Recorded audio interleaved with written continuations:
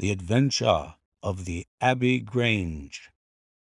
It was on a bitterly cold and frosty morning towards the end of the winter of '97 that I was awakened by a tugging at my shoulder. It was Holmes. The candle in his hand shone upon his eager, stooping face, and told me at a glance that something was amiss. "Come, Watson, come!" he cried. "The game is afoot. Not a word. Into your clothes, and come." 10 minutes later we were both in a cab and rattling through the silent streets on our way to Charing Cross Station. The first faint winter's dawn was beginning to appear, and we could dimly see the occasional figure of an early workman as he passed us, blurred and indistinct in the opalescent London reek. Holmes nestled in silence into his heavy coat, and I was glad to do the same, for the air was most bitter, and neither of us had broken our fast. It was not until we had consumed some hot tea at the station, and taken our places in the Kentish train, that we were sufficiently thawed, he to speak and I to listen. Holmes drew a note from his pocket, and read aloud: "Abbey-Grange, Marsham, Kent, 3:30 a.m. My dear Mr. Holmes, I shall be very glad of your immediate assistance in what promises to be a most remarkable case. It is something quite in your line. Except for releasing the lady, I will see that everything is kept exactly as I have found it, but I beg you not to lose an instant, as it is difficult to leave Sir Eustace there. Yours faithfully, Stanley Hopkins." "Hopkins has called me in 7 times, and on each occasion his summons has been entirely justified," said Holmes. "I fancy that every one of his cases has found its way into your collection, and I must admit, Watson, that you have some power of selection which atones for much which I deplore in your narratives. Your fatal habit of looking at everything from the point of view of a story, instead of as a scientific exercise, has ruined what might have been an instructive and even classical series of demonstration. You slur over work of the utmost finesse and delicacy in order to dwell upon sensational details which may excite but cannot possibly instruct the reader." "Why do you not write them yourself?" I said, with some bitterness. "I will, my dear Watson, I will. At present I am, as you know, fairly busy, but I propose to devote my declining years to the composition of a textbook which shall focus the whole art of detection into one volume. Our present research appears to be a case of murder." "You think this Sir Eustace is dead, then?" "I should say so. Hopkins's writing shows considerable agitation, and he is not an emotional man. Yes, I gather there has been violence, and that the body is left for our inspection. A mere suicide would not have caused him to send for me. As to the release of the lady, it would appear that she has been locked in her room during the tragedy. We are moving in high life, Watson. Crackling paper, E.B. monogram, coat of arms, picturesque address. I think that friend Hopkins will live up to his reputation, and that we shall have an interesting morning. The crime was committed before 12 last night." "How can you possibly tell?" "By an inspection of the trains, and by reckoning the time. The local police had to be called in. They had to communicate with Scotland Yard. Hopkins had to go out, and he in turn had to send for me. All that makes a fair night's work. Well, here we are at Chislehurst Station, and we shall soon set our doubts at rest." A drive of a couple of miles through narrow country lanes brought us to a park gate, which was opened for us by an old lodge-keeper, whose haggard face bore the reflection of some great disaster. The avenue ran through a noble park between lines of ancient elms, and ended in a low, widespread house, pillared in front after the fashion of Palladio. The central part was evidently of a great age and shrouded in ivy, but the large windows showed that modern changes had been carried out, and one wing of the house appeared to be entirely new. The youthful figure and alert, eager face of Inspector Stanley Hopkins confronted us in the open doorway. "I'm very glad you have come, Mr. Holmes, and you too, Dr. Watson. But indeed, if I had my time over again, I should not have troubled you, for since the lady has come to herself, she has given so clear an account of the affair that there is not much left for us to do. You remember that Lewisham gang of burglars? What, the three Randalls? Exactly. The father and two sons. It's their work. I have not a doubt of it. They did a job at Sydenham a fortnight ago, and were seen and described. Rather cool to do another so soon and so near, but it is they, beyond all doubt. It's a hanging matter this time. Sir Eustace is dead, then? Yes, his head was knocked in with his own poker. Sir Eustace Brackenstall, the driver tells me. Exactly, one of the richest men in Kent. Lady Brackenstall is in the morning room. Poor lady, she has had a most dreadful experience. She seemed half dead when I saw her first. I think you had best see her and hear her account of the facts. Then we will examine the dining room together. Lady Brackenstall was no ordinary person. Seldom have I seen so graceful a figure, so womanly a presence, and so beautiful a face. She was a blonde, golden-haired, blue-eyed, and would no doubt have had the perfect complexion which goes with such coloring, had not her recent experience left her drawn and haggard.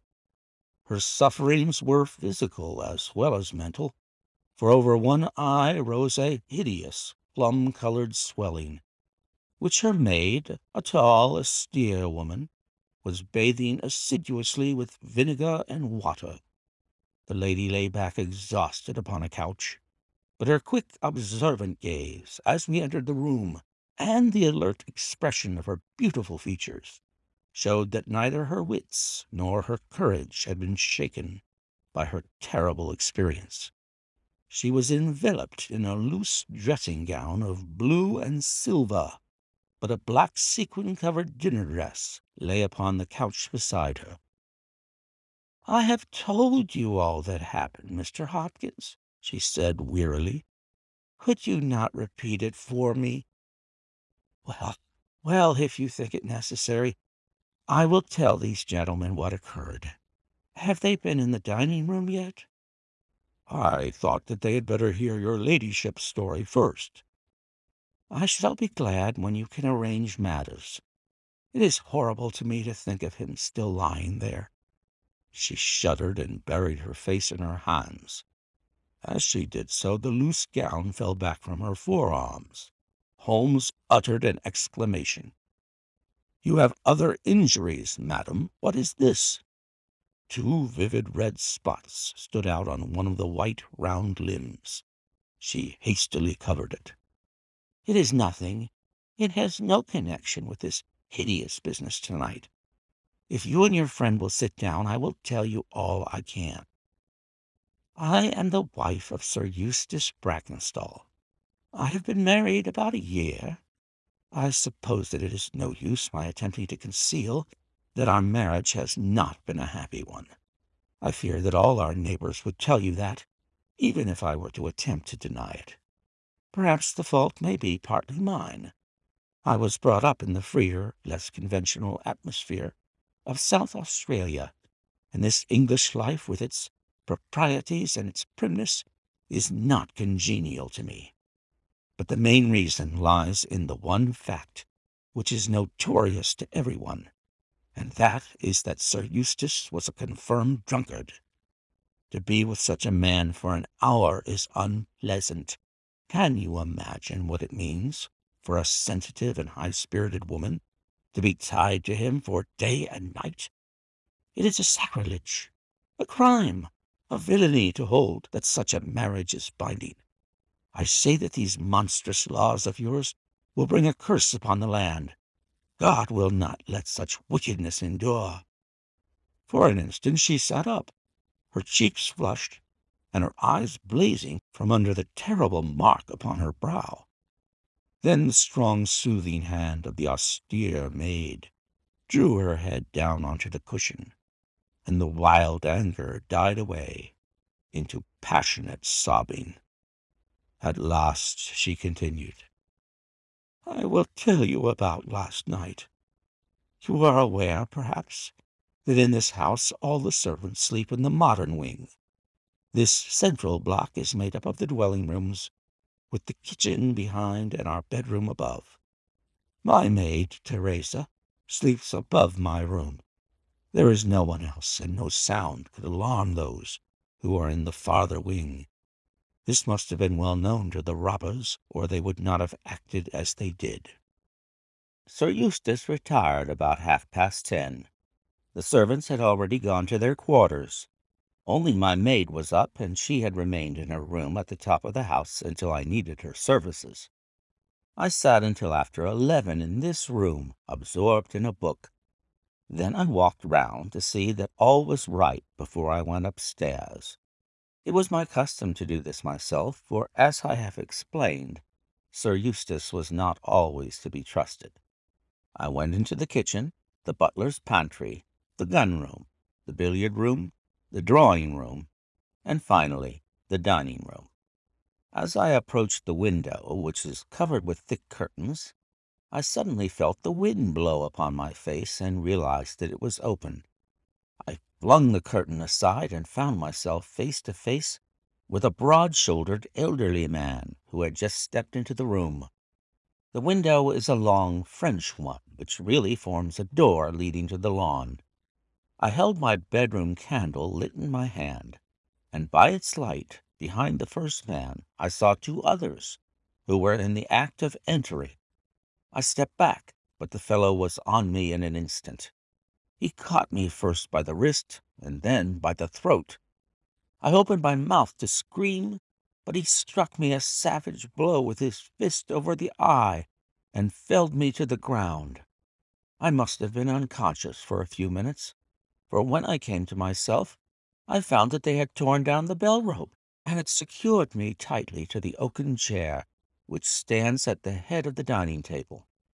I was so firmly bound that I could not move, and a handkerchief round my mouth prevented me from uttering a sound. It was at this instant that my unfortunate husband entered the room. He had evidently heard some suspicious sounds, and he came prepared for such a scene as he found. He was dressed in nightshirt and trousers, with his favorite blackthorn cudgel in his hand. He rushed at the burglars, but another, it was an elderly man, stooped, picked the poker out of the grate, and struck him a horrible blow as he passed. He fell with a groan and never moved again. I fainted once more, but again it could only have been for a very few minutes, during which I was insensible. When I opened my eyes, I found that they had collected the silver from the sideboard, and they had drawn a bottle of wine which stood there. Each of them had a glass in his hand. I have already told you, have I not, that one was elderly, with a beard, and the others young, hairless lads. They might have been a father with his two sons. They talked together in whispers. Then they came over and made sure that I was securely bound. Finally they withdrew, closing the window after them. It was quite a quarter of an hour before I got my mouth free. When I did so, my screams brought the maid to my assistance. The other servants were soon alarmed, and we sent for the local police, who instantly communicated with London. That is really all that I can tell you, gentlemen, and I trust that it will not be necessary for me to go over so painful a story again. "Any questions, Mr. Holmes?" asked Hopkins. "I will not impose any further tax upon Lady Brackenstall's patience and time," said Holmes. "Before I go into the dining-room, I should like to hear your experience." He looked at the maid. "I saw the men before ever they came into the house," said she. "As I sat by my bedroom window, I saw 3 men in the moonlight down by the lodge gate yonder. but I thought nothing of it at the time. It was more than an hour after that that I heard my mistress scream, and down I ran to find her poor lamb, just as she says, and him on the floor, with his blood and brains over the room. It was enough to drive a woman out of her wits, tied there, and her very dress spotted with him. But she never wanted courage, did Miss Mary Fraser of Adelaide, and Lady Brackenstall of Abbey-Grange hasn't learned new ways. You've questioned her long enough, you gentlemen, and now she is coming to her own room, just with her old Teresa, to get the rest that she badly needs." With a motherly tenderness, the gaunt woman put her arm round her mistress and led her from the room. "She has been with her all her life," said Hopkins. "Nursed her as a baby, and came with her to England when they first left Australia, 18 months ago. Teresa Wright is her name, and the kind of maid you don't pick up nowadays. This way, Mr. Holmes, if you please." The keen interest had passed out of Holmes' expressive face, and I knew that with the mystery all the charm of the case had departed. There still remained an arrest to be effected, but what were these commonplace rogues that he should soil his hands with them?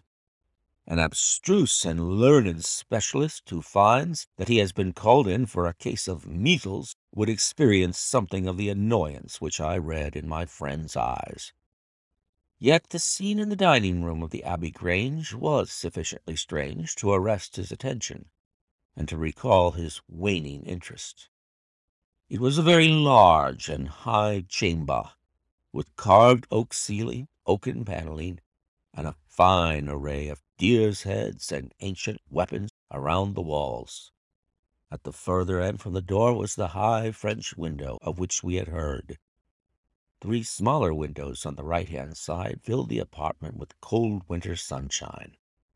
On the left was a large, deep fireplace with a massive, overhanging oak mantelpiece. Beside the fireplace was a heavy oaken chair with arms and crossbars at the bottom. In and out through the open woodwork was woven a crimson cord, which was secured at each side to the crosspiece below. In releasing the lady, the cord had been slipped off her, but the knots with which it had been secured still remained. These details only struck our attention afterwards, for our thoughts were entirely absorbed by the terrible object which lay upon the tiger-skin hearth-rug in front of the fire. It was the body of a tall, well-made man, about 40 years of age. He lay upon his back, his face upturned, with his white teeth grinning through his short black beard. His 2 clenched hands were raised above his head, and a heavy blackthorn stick lay across them. His dark, handsome, aquiline features were convulsed into a spasm of vindictive hatred, which had set his dead face in a terribly fiendish expression. He had evidently been in his bed when the alarm had broken out, for he wore a foppish, embroidered nightshirt, and his bare feet projected from his trousers. His head was horribly injured, and the whole room bore witness to the savage ferocity of the blow which had struck him down. Beside him lay the heavy poker, bent into a curve by the concussion. Holmes examined both it and the indescribable wreck which it had wrought. "He must be a powerful man, this elder Randall," he remarked. "Yes," said Hopkins, "I have some record of the fellow, and he is a rough customer." "You should have no difficulty in getting him." "Not the slightest. We have been on the lookout for him, and there was some idea that he had got away to America. Now that we know that the gang are here, I don't see how they can escape. We have the news at every seaport already, and a reward will be offered before evening. What beats me is how they could have done so mad a thing, knowing that the lady could describe them, and that we could not fail to recognize the description." "Exactly. One would have expected that they would silence Lady Brackenstall as well." "They may not have realized," I suggested, "that she had recovered from her faint." "That is likely enough. If she seemed to be senseless, they would not take her life.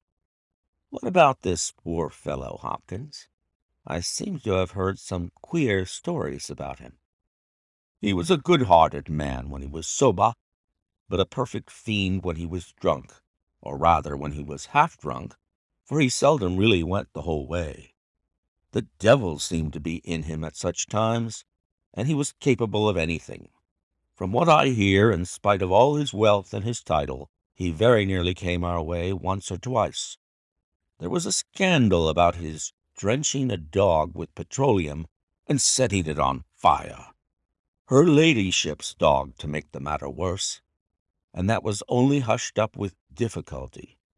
Then he threw a decanter at that maid to raise a right. There was trouble about that. On the whole, and between ourselves, it will be a brighter house without him. What are you looking at now?" Holmes was down on his knees, examining with great attention the knots upon the red cord with which the lady had been secured. Then he carefully scrutinized the broken and frayed end, where it had snapped off when the burglar had dragged it down. "When this was pulled down, the bell in the kitchen must have rung loudly," he remarked. "No one could hear it. The kitchen stands right at the back of the house." "How did the burglar know no one would hear it? How dared he pull at a bell-rope in that reckless fashion?" "Exactly, Mr. Holmes, exactly. You put the very question which I have asked myself again and again. There can be no doubt that this fellow must have known the house and its habits. He must have perfectly understood that the servants would all be in bed at that comparatively early hour, and that no one could possibly hear a bell ring in the kitchen. Therefore, he must have been in close league with one of the servants. Surely that is evident. But there are 8 servants, and all of good character." "Other things being equal," said Holmes, "one would suspect the one at whose head the master threw a decanter. And yet that would involve treachery towards the mistress, to whom this woman seems devoted. Well, well, the point is a minor one, and when you have Randall, you will probably find no difficulty in securing his accomplice. The lady's story certainly seems to be corroborated, if it needed corroboration, by every detail which we see before us. He walked to the French window and threw it open. There are no signs here, but the ground is iron hard, and one would not expect them. I see that these candles in the mantelpiece have been lighted." "Yes, it was by their light and that of the lady's bedroom candle that the burglars saw their way about." "And what did they take?" "Well, they did not take much. Only half a dozen articles of plate off the sideboard. Lady Brackenstall thinks that they were themselves so disturbed by the death of Sir Eustace that they did not ransack the house as they would otherwise have done." "No doubt that is true, and yet they drank some wine, I understand." "To steady their nerves." "Exactly. These 3 glasses upon the sideboard have been untouched, I suppose?" "Yes, and the bottle stands as they left it." "Let us look at it. Hello, hello. What is this?" The 3 glasses were grouped together, all of them tinged with wine, and one of them containing some dregs of beeswing. The bottle stood near them, 2/3 full, and beside it lay a long, deeply stained cork. Its appearance and the dust upon the bottle showed that it was no common vintage which the murderers had enjoyed. A change had come over Holmes's manner. He had lost his listless expression, and again I saw an alert light of interest in his keen, deep-set eyes. He raised the cork and examined it minutely. "How did they draw it?" he asked. Hopkins pointed to a half-open drawer. In it lay some table linen and a large corkscrew. "Did Lady Brackenstall say that screw was used?"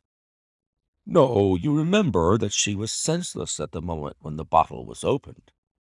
Quite so. As a matter of fact, that screw was not used. The bottle was opened by a pocket screw, probably contained in a knife, and not more than an inch and a half long. If you will examine the top of the cork, you will observe that the screw was driven in 3 times before the cork was extracted. It has never been transfixed. This long screw would have transfixed it and drawn it up with a single pull. When you catch this fellow, you will find that he has one of these multiplex knives in his possession. Excellent, said Hopkins. But these glasses do puzzle me, I confess. Lady Brackenstall actually saw the 3 men drinking, did she not? Yes, she was clear about that. Then there is an end of it. What more is to be said? And yet you must admit that the 3 glasses are very remarkable, Hopkins. What, you see nothing remarkable? Well, well, let it pass.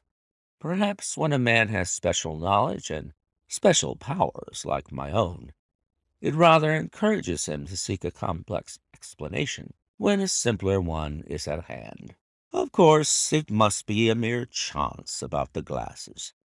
Well, good morning, Hopkins. I don't see that I can be of any use to you, and you appear to have your case very clear. You will let me know when Randall is arrested and any further developments which may occur. I trust that I shall soon have to congratulate you upon its successful conclusion. Come, Watson, I fancy that we may employ ourselves more profitably at home. During our return journey, I could see by Holmes's face that he was much puzzled by something which he had observed. Every now and then, by an effort, he would throw off the impression and talk as if the matter were clear. But then his doubts would settle down upon him again, and his knitted brows and abstracted eyes would show that his thoughts had gone back once more to the great dining-room of the Abbey-Grange, in which this midnight tragedy had been enacted. At last, by a sudden impulse, just as our train was crawling out of a suburban station, he sprang onto the platform and pulled me out after him. "Excuse me, my dear fellow," said he, as we watched the rear carriages of our train disappearing round a curve. "I am sorry to make you the victim of what may seem a mere whim, but on my life, Watson, I simply can't leave that case in this condition. Every instinct that I possess cries out against it. It's wrong. It's all wrong. I'll swear that it's wrong. And yet the lady's story was complete. The maid's corroboration was sufficient. The detail was fairly exact. What have I to put up against that? 3 wine-glasses, that is all. But if I had not taken things for granted, if I had examined everything with the care which I should have shown, had we approached the case de novo, and had no cut-and-dried story to warp my mind, should I not then have found something more definite to go upon? Of course I should. Sit down on this bench, Watson, until a train for Chislehurst arrives, and allow me to lay the evidence before you, imploring you in the first instance to dismiss from your mind the idea that anything which the maid or her mistress may have said must necessarily be true. The lady's charming personality must not be permitted to warp our judgment. Surely there are details in her story which, if we looked at it in cold blood, would excite our suspicion. These burglars made a considerable haul at Sydenham a fortnight ago. Some account of them and of their appearance was in the papers, and would naturally occur to any one who wished to invent a story in which imaginary robbers should play a part. As a matter of fact, burglars who have done a good stroke of business are, as a rule, only too glad to enjoy the proceeds in peace and quiet without embarking on another perilous undertaking. Again, it is unusual for burglars to operate at so early an hour.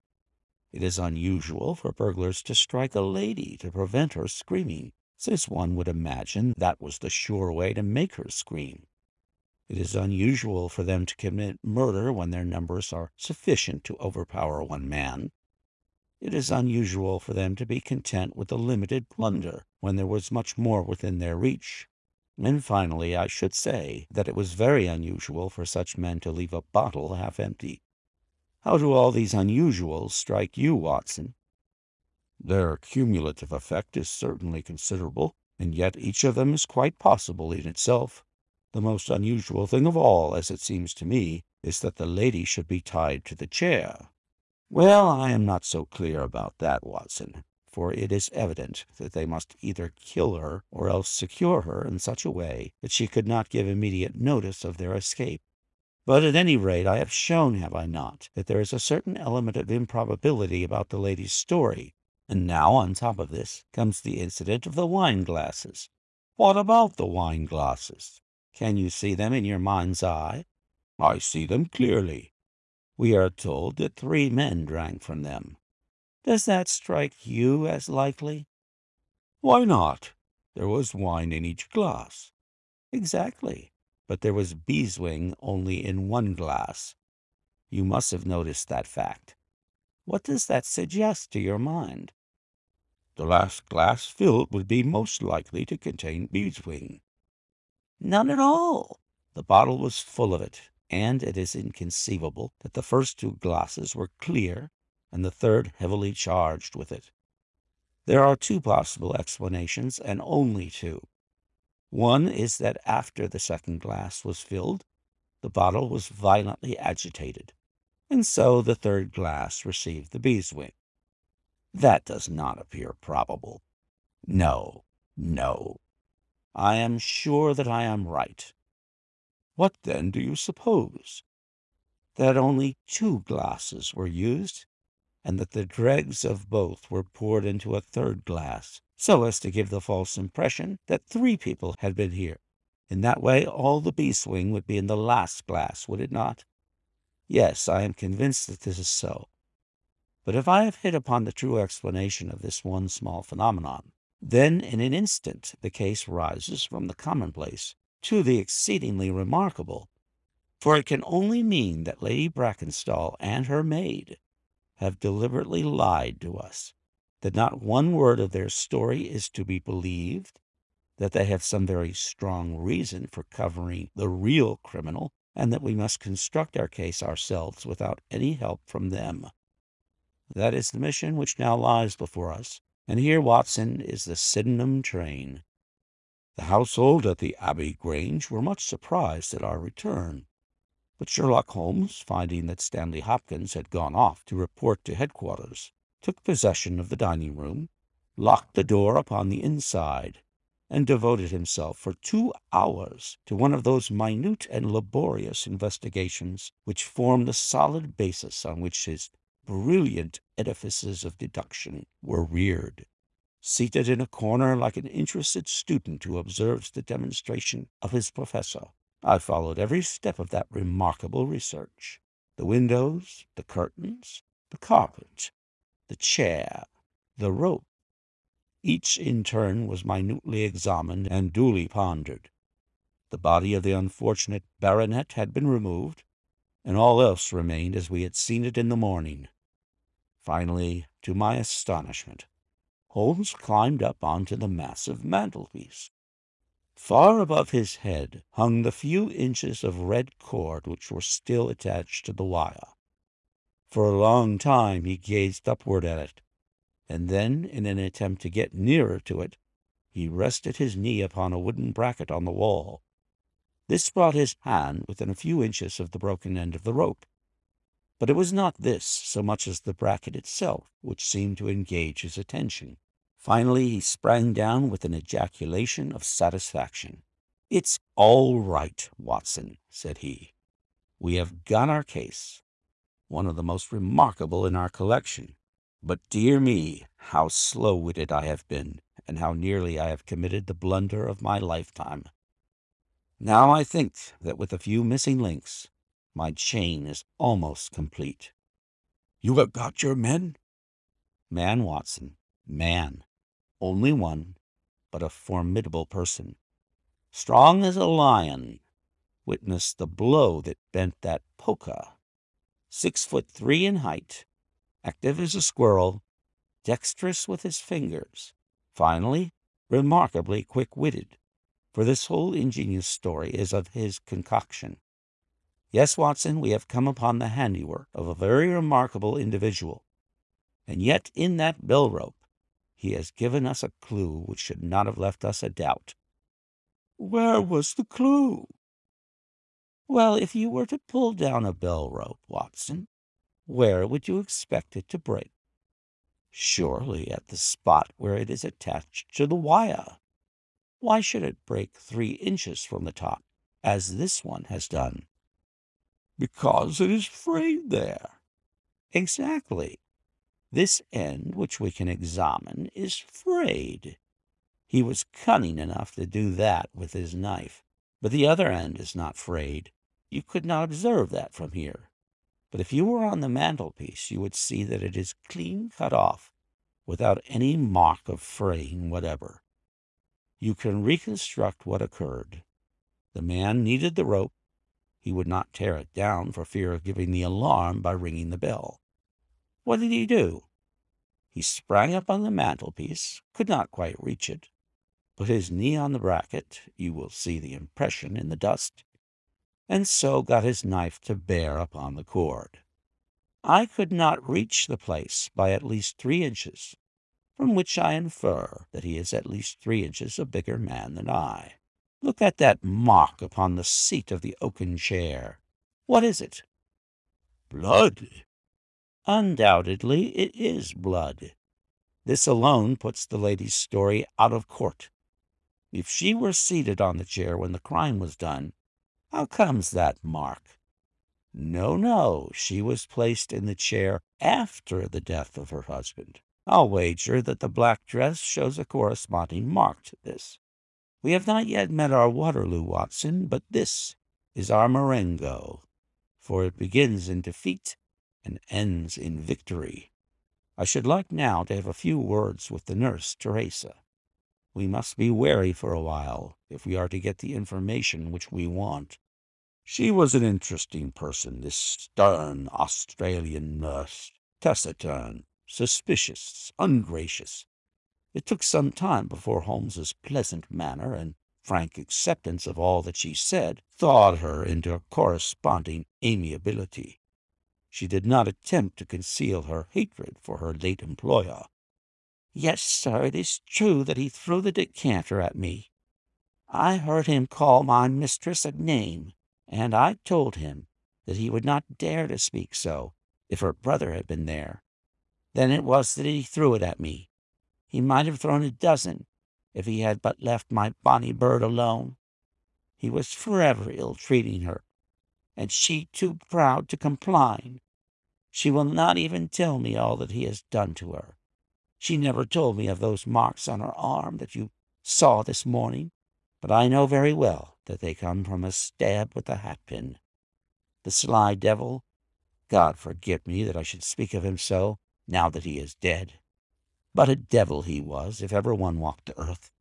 He was all honey when first we met him, only 18 months ago, and we both feel as if it were 18 years. She had only just arrived in London. Yes, it was her first voyage. She had never been from home before. He won her with his title and his money and his false London ways. If she made a mistake, she has paid for it, if ever a woman did. What month did we meet him? Well, I tell you, it was just after we arrived. We arrived in June, and it was July. They were married in January of last year. Yes, she is down in the morning room again, and I have no doubt she will see you. But you must not ask too much of her, for she has gone through all that flesh and blood will stand." Lady Brackenstall was reclining on the same couch, but looked brighter than before. The maid had entered with us, and began once more to foment the bruise upon her mistress's brow. "I hope," said the lady, "that you have not come to cross-examine me again." "No," Holmes answered in his gentlest voice. "I will not cause you any unnecessary trouble, Lady Brackenstall, and my whole desire is to make things easy for you. for I am convinced that you are a much-tried woman. If you will treat me as a friend and trust me, you may find that I will justify your trust. What do you want me to do? To tell me the truth, Mr. Holmes. No, no, Lady Brackenstall, it is no use. You may have heard of any little reputation which I possess. I will stake it all on the fact that your story is an absolute fabrication. Mistress and maid were both staring at Holmes with pale faces and frightened eyes. "You are an impudent fellow," cried Teresa. "Do you mean to say that my mistress has told a lie?" Holmes rose from his chair. "Have you nothing to tell me?" "I have told you everything." "Think once more, Lady Brackenstall. Would it not be better to be frank?" For an instant there was hesitation in her beautiful face. Then some new strong thought caused it to set like a mask. "I have told you all I know." Holmes took his hat and shrugged his shoulders. "I am sorry," he said, and without another word we left the room and the house. There was a pond in the park, and to this my friend led the way. It was frozen over, but a single hole was left for the convenience of a solitary swan. Holmes gazed at it, and then passed on to the lodge gate. There he scribbled a short note for Stanley Hopkins, and left it with the lodge keeper. It may be a hit, or it may be a miss, but we are bound to do something for friend Hopkins, just to justify this second visit," said he. "I will not quite take him into my confidence yet. I think our next scene of operations must be the shipping office of the Adelaide-Southampton line, which stands at the end of Pall Mall, if I remember right. There is a second line of steamers which connect South Australia with England, but we will draw the larger cover first." Holmes's card, sent in to the manager, ensured instant attention, and he was not long in acquiring all the information he needed. In June of '95, only one of their line had reached a home port. It was the Rock of Gibraltar, their largest and best boat. A reference to the passenger list showed that Miss Fraser of Adelaide, with her maid, had made the voyage in her. The boat was now somewhere south of the Suez Canal, on her way to Australia. Her officers were the same as in '95, with one exception. The first officer, Mr. Jack Crocker, had been made a captain, and was to take charge of their new ship, the Bass Rock, sailing in 2 days' time from Southampton. He lived at Sydenham, but he was likely to be in that morning for instructions, if we cared to wait for him. No, Mr. Holmes had no desire to see him, but would be glad to know more about his record and character. His record was magnificent. There was not an officer in the fleet to touch him. As to his character, he was reliable on duty, but a wild, desperate fellow off the deck of his ship. Hot-headed, excitable but loyal, honest and kind-hearted. That was the pith of the information with which Holmes left the office of the Adelaide-Southampton Company. Thence he drove to Scotland Yard, but instead of entering, he sat in his cab with his brows drawn down, lost in profound thought. Finally he drove round to the Charing Cross telegraph office, sent off a message, and then at last we made for Baker Street once more. "No, I couldn't do it, Watson," said he, as we re-entered our room. "Once that warrant was made out, nothing on earth would save him. Once or twice in my career I feel that I have done more real harm by my discovery of the criminal than ever he had done by his crime. I have learned caution now, and I had rather play tricks with the law of England than with my own conscience. Let us know a little more before we act." Before evening we had a visit from Inspector Stanley Hopkins. Things were not going very well with him. I believe that you are a wizard, Mr. Holmes. I really do sometimes think that you have powers that are not human. Now, how on earth could you know that the stolen silver was at the bottom of that pond? I didn't know it, but you told me to examine it. You got it, then? Yes, I got it. I am very glad if I have helped you. But you haven't helped me. You have made the affair far more difficult. What sort of burglars are they who steal silver and then throw it into the nearest pond? It was certainly rather eccentric behavior. I was merely going on the idea that if the silver had been taken by persons who did not want it, who merely took it for a blind, as it were, then they would naturally be anxious to get rid of it. But why should such an idea cross your mind? Well, I thought it was possible.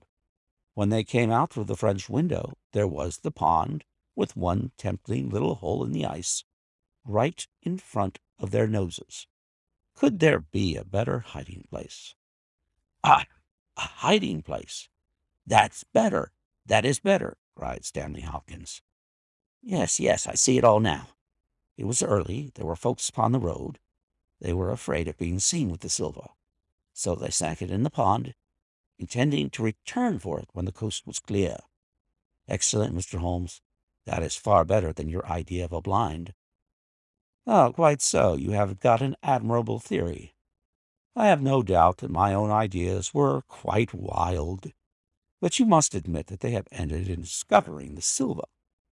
Yes, sir, yes, it was all your doing. But I have had a bad setback. A setback? Yes, Mr. Holmes. The Randall gang was arrested in New York this morning.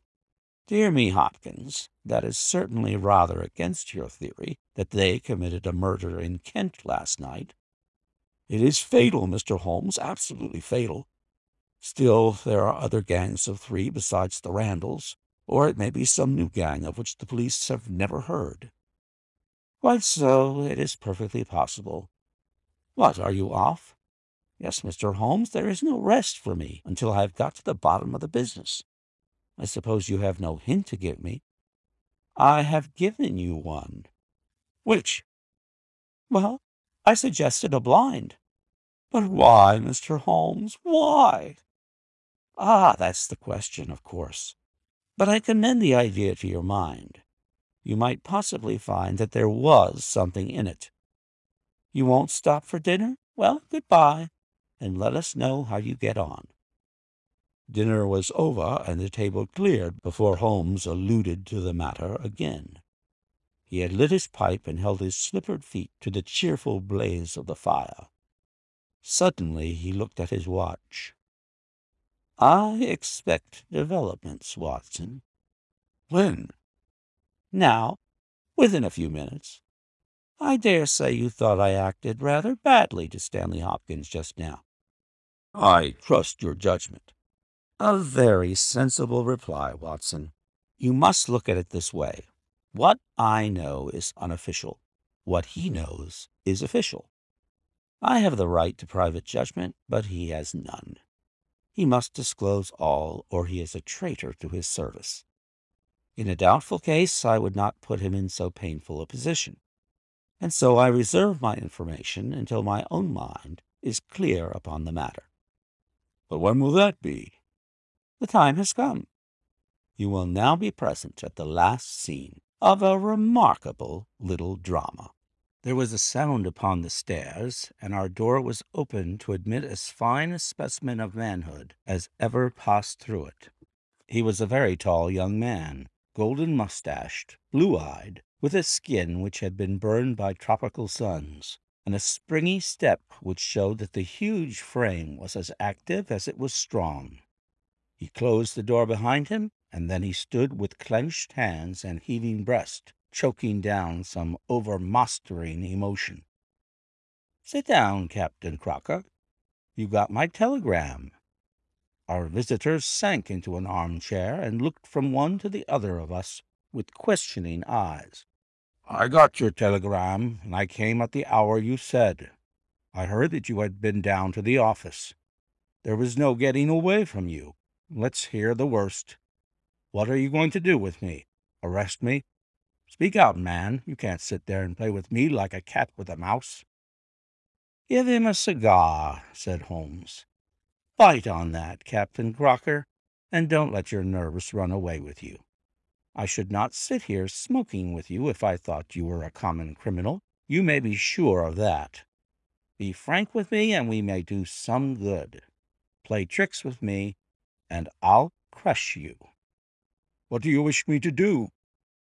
"To give me a true account of all that happened at the Abbey-Grange last night. A true account, mind you, with nothing added and nothing taken off.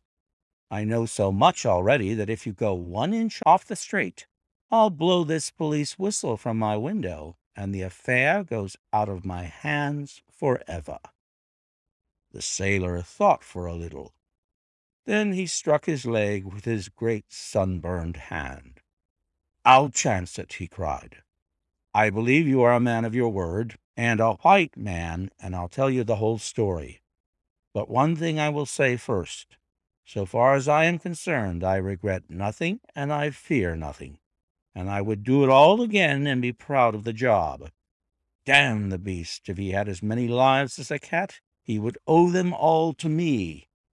But it's the lady, Mary Fraser, for never will I call her by that accursed name. When I think of getting her into trouble, I who would give my life just to bring one smile to her dear face, it's that turns my soul into water. And yet, what less could I do? I'll tell you my story, gentlemen, and then I'll ask you, as man to man, what less could I do? I must go back a bit.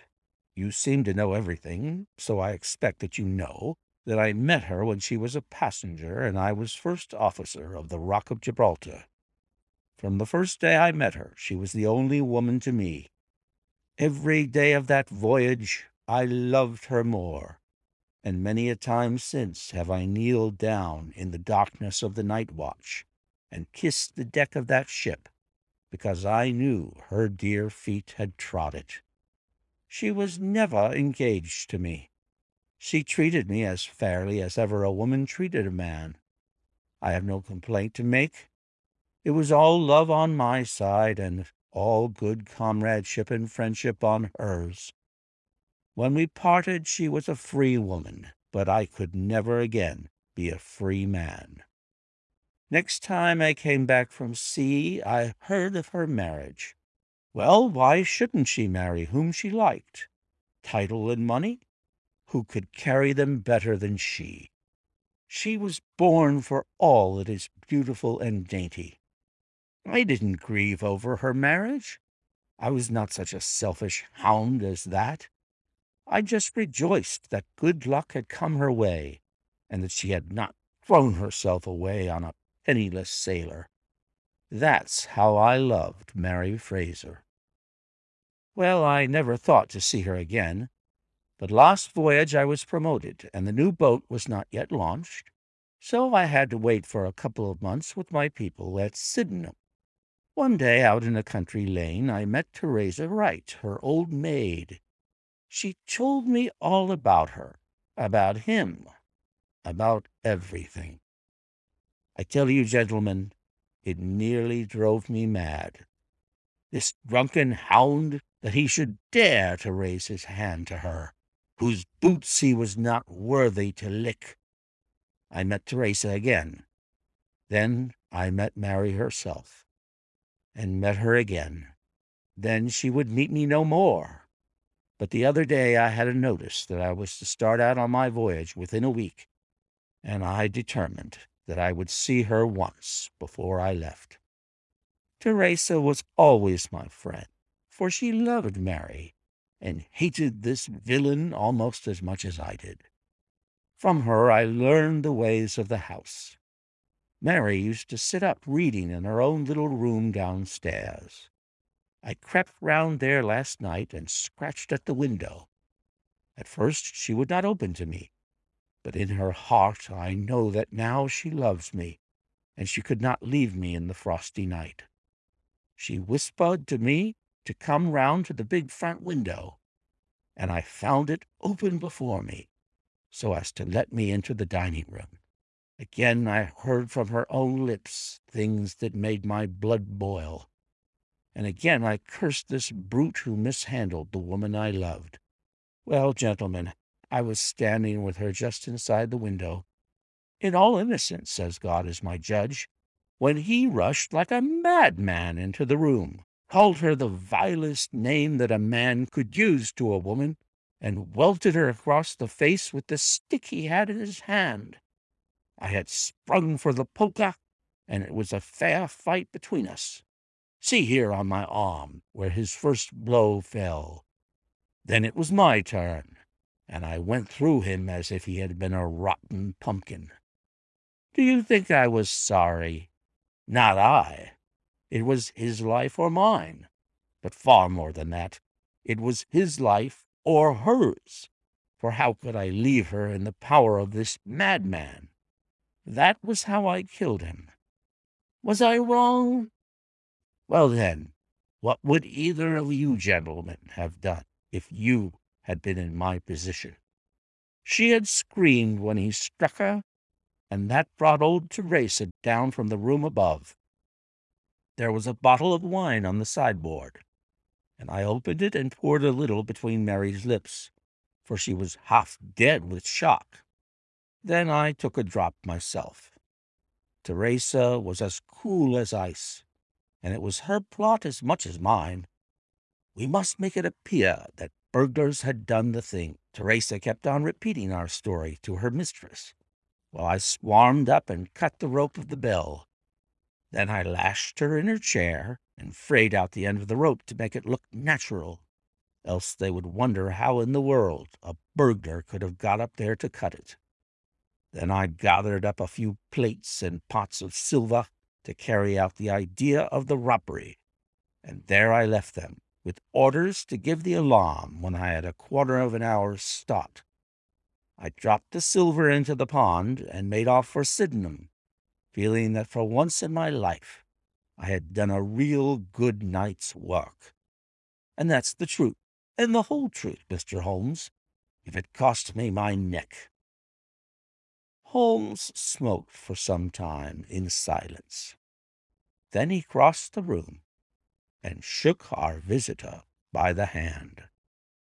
"That's what I think," said he.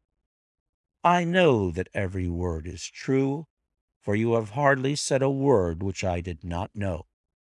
No one but an acrobat or a sailor could have got up to that bell rope from the bracket, and no one but a sailor could have made the knots with which the cord was fastened to the chair. Only once had this lady been brought into contact with sailors, and that was on her voyage, and it was someone of her own class of life, since she was trying hard to shield him, and so showing that she loved him. You see how easy it was for me to lay my hands upon you when once I had started upon the right trail. I thought the police never could have seen through our dodge, and the police haven't, nor will they, to the best of my belief. Now look here, Captain Crocker, this is a very serious matter, though I am willing to admit that you acted under the most extreme provocation to which any man could be subjected. I am not sure that in defense of your own life your action will not be pronounced legitimate. However, that is for a British jury to decide.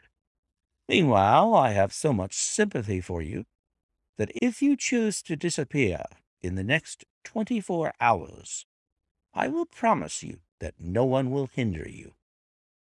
"And then it will all come out?" "Certainly it will come out." The sailor flushed with anger. "What sort of proposal is that to make a man? I know enough of law to understand that Mary would be held as accomplice. Do you think I would leave her alone to face the music, while I slunk away? No, sir, let them do their worst upon me. But for heaven's sake, Mr. Holmes, find some way of keeping my poor Mary out of the courts." Holmes, for a second time, held out his hand to the sailor. "I was only testing you, and you ring true every time. Well, it is a great responsibility that I take upon myself, but I have given Hopkins an excellent hint, and if he can't avail himself of it, I can do no more. See here, Captain Crocker, we'll do this in due form of law. You are the prisoner.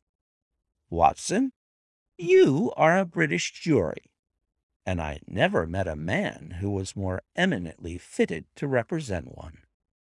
I am the judge. Now, gentlemen of the jury, you have heard the evidence. Do you find the prisoner guilty or not guilty?" "Not guilty, my lord," said I. "Vox populi, vox Dei. You are acquitted, Captain Crocker. So long as the law does not find some other victim, you are safe from me.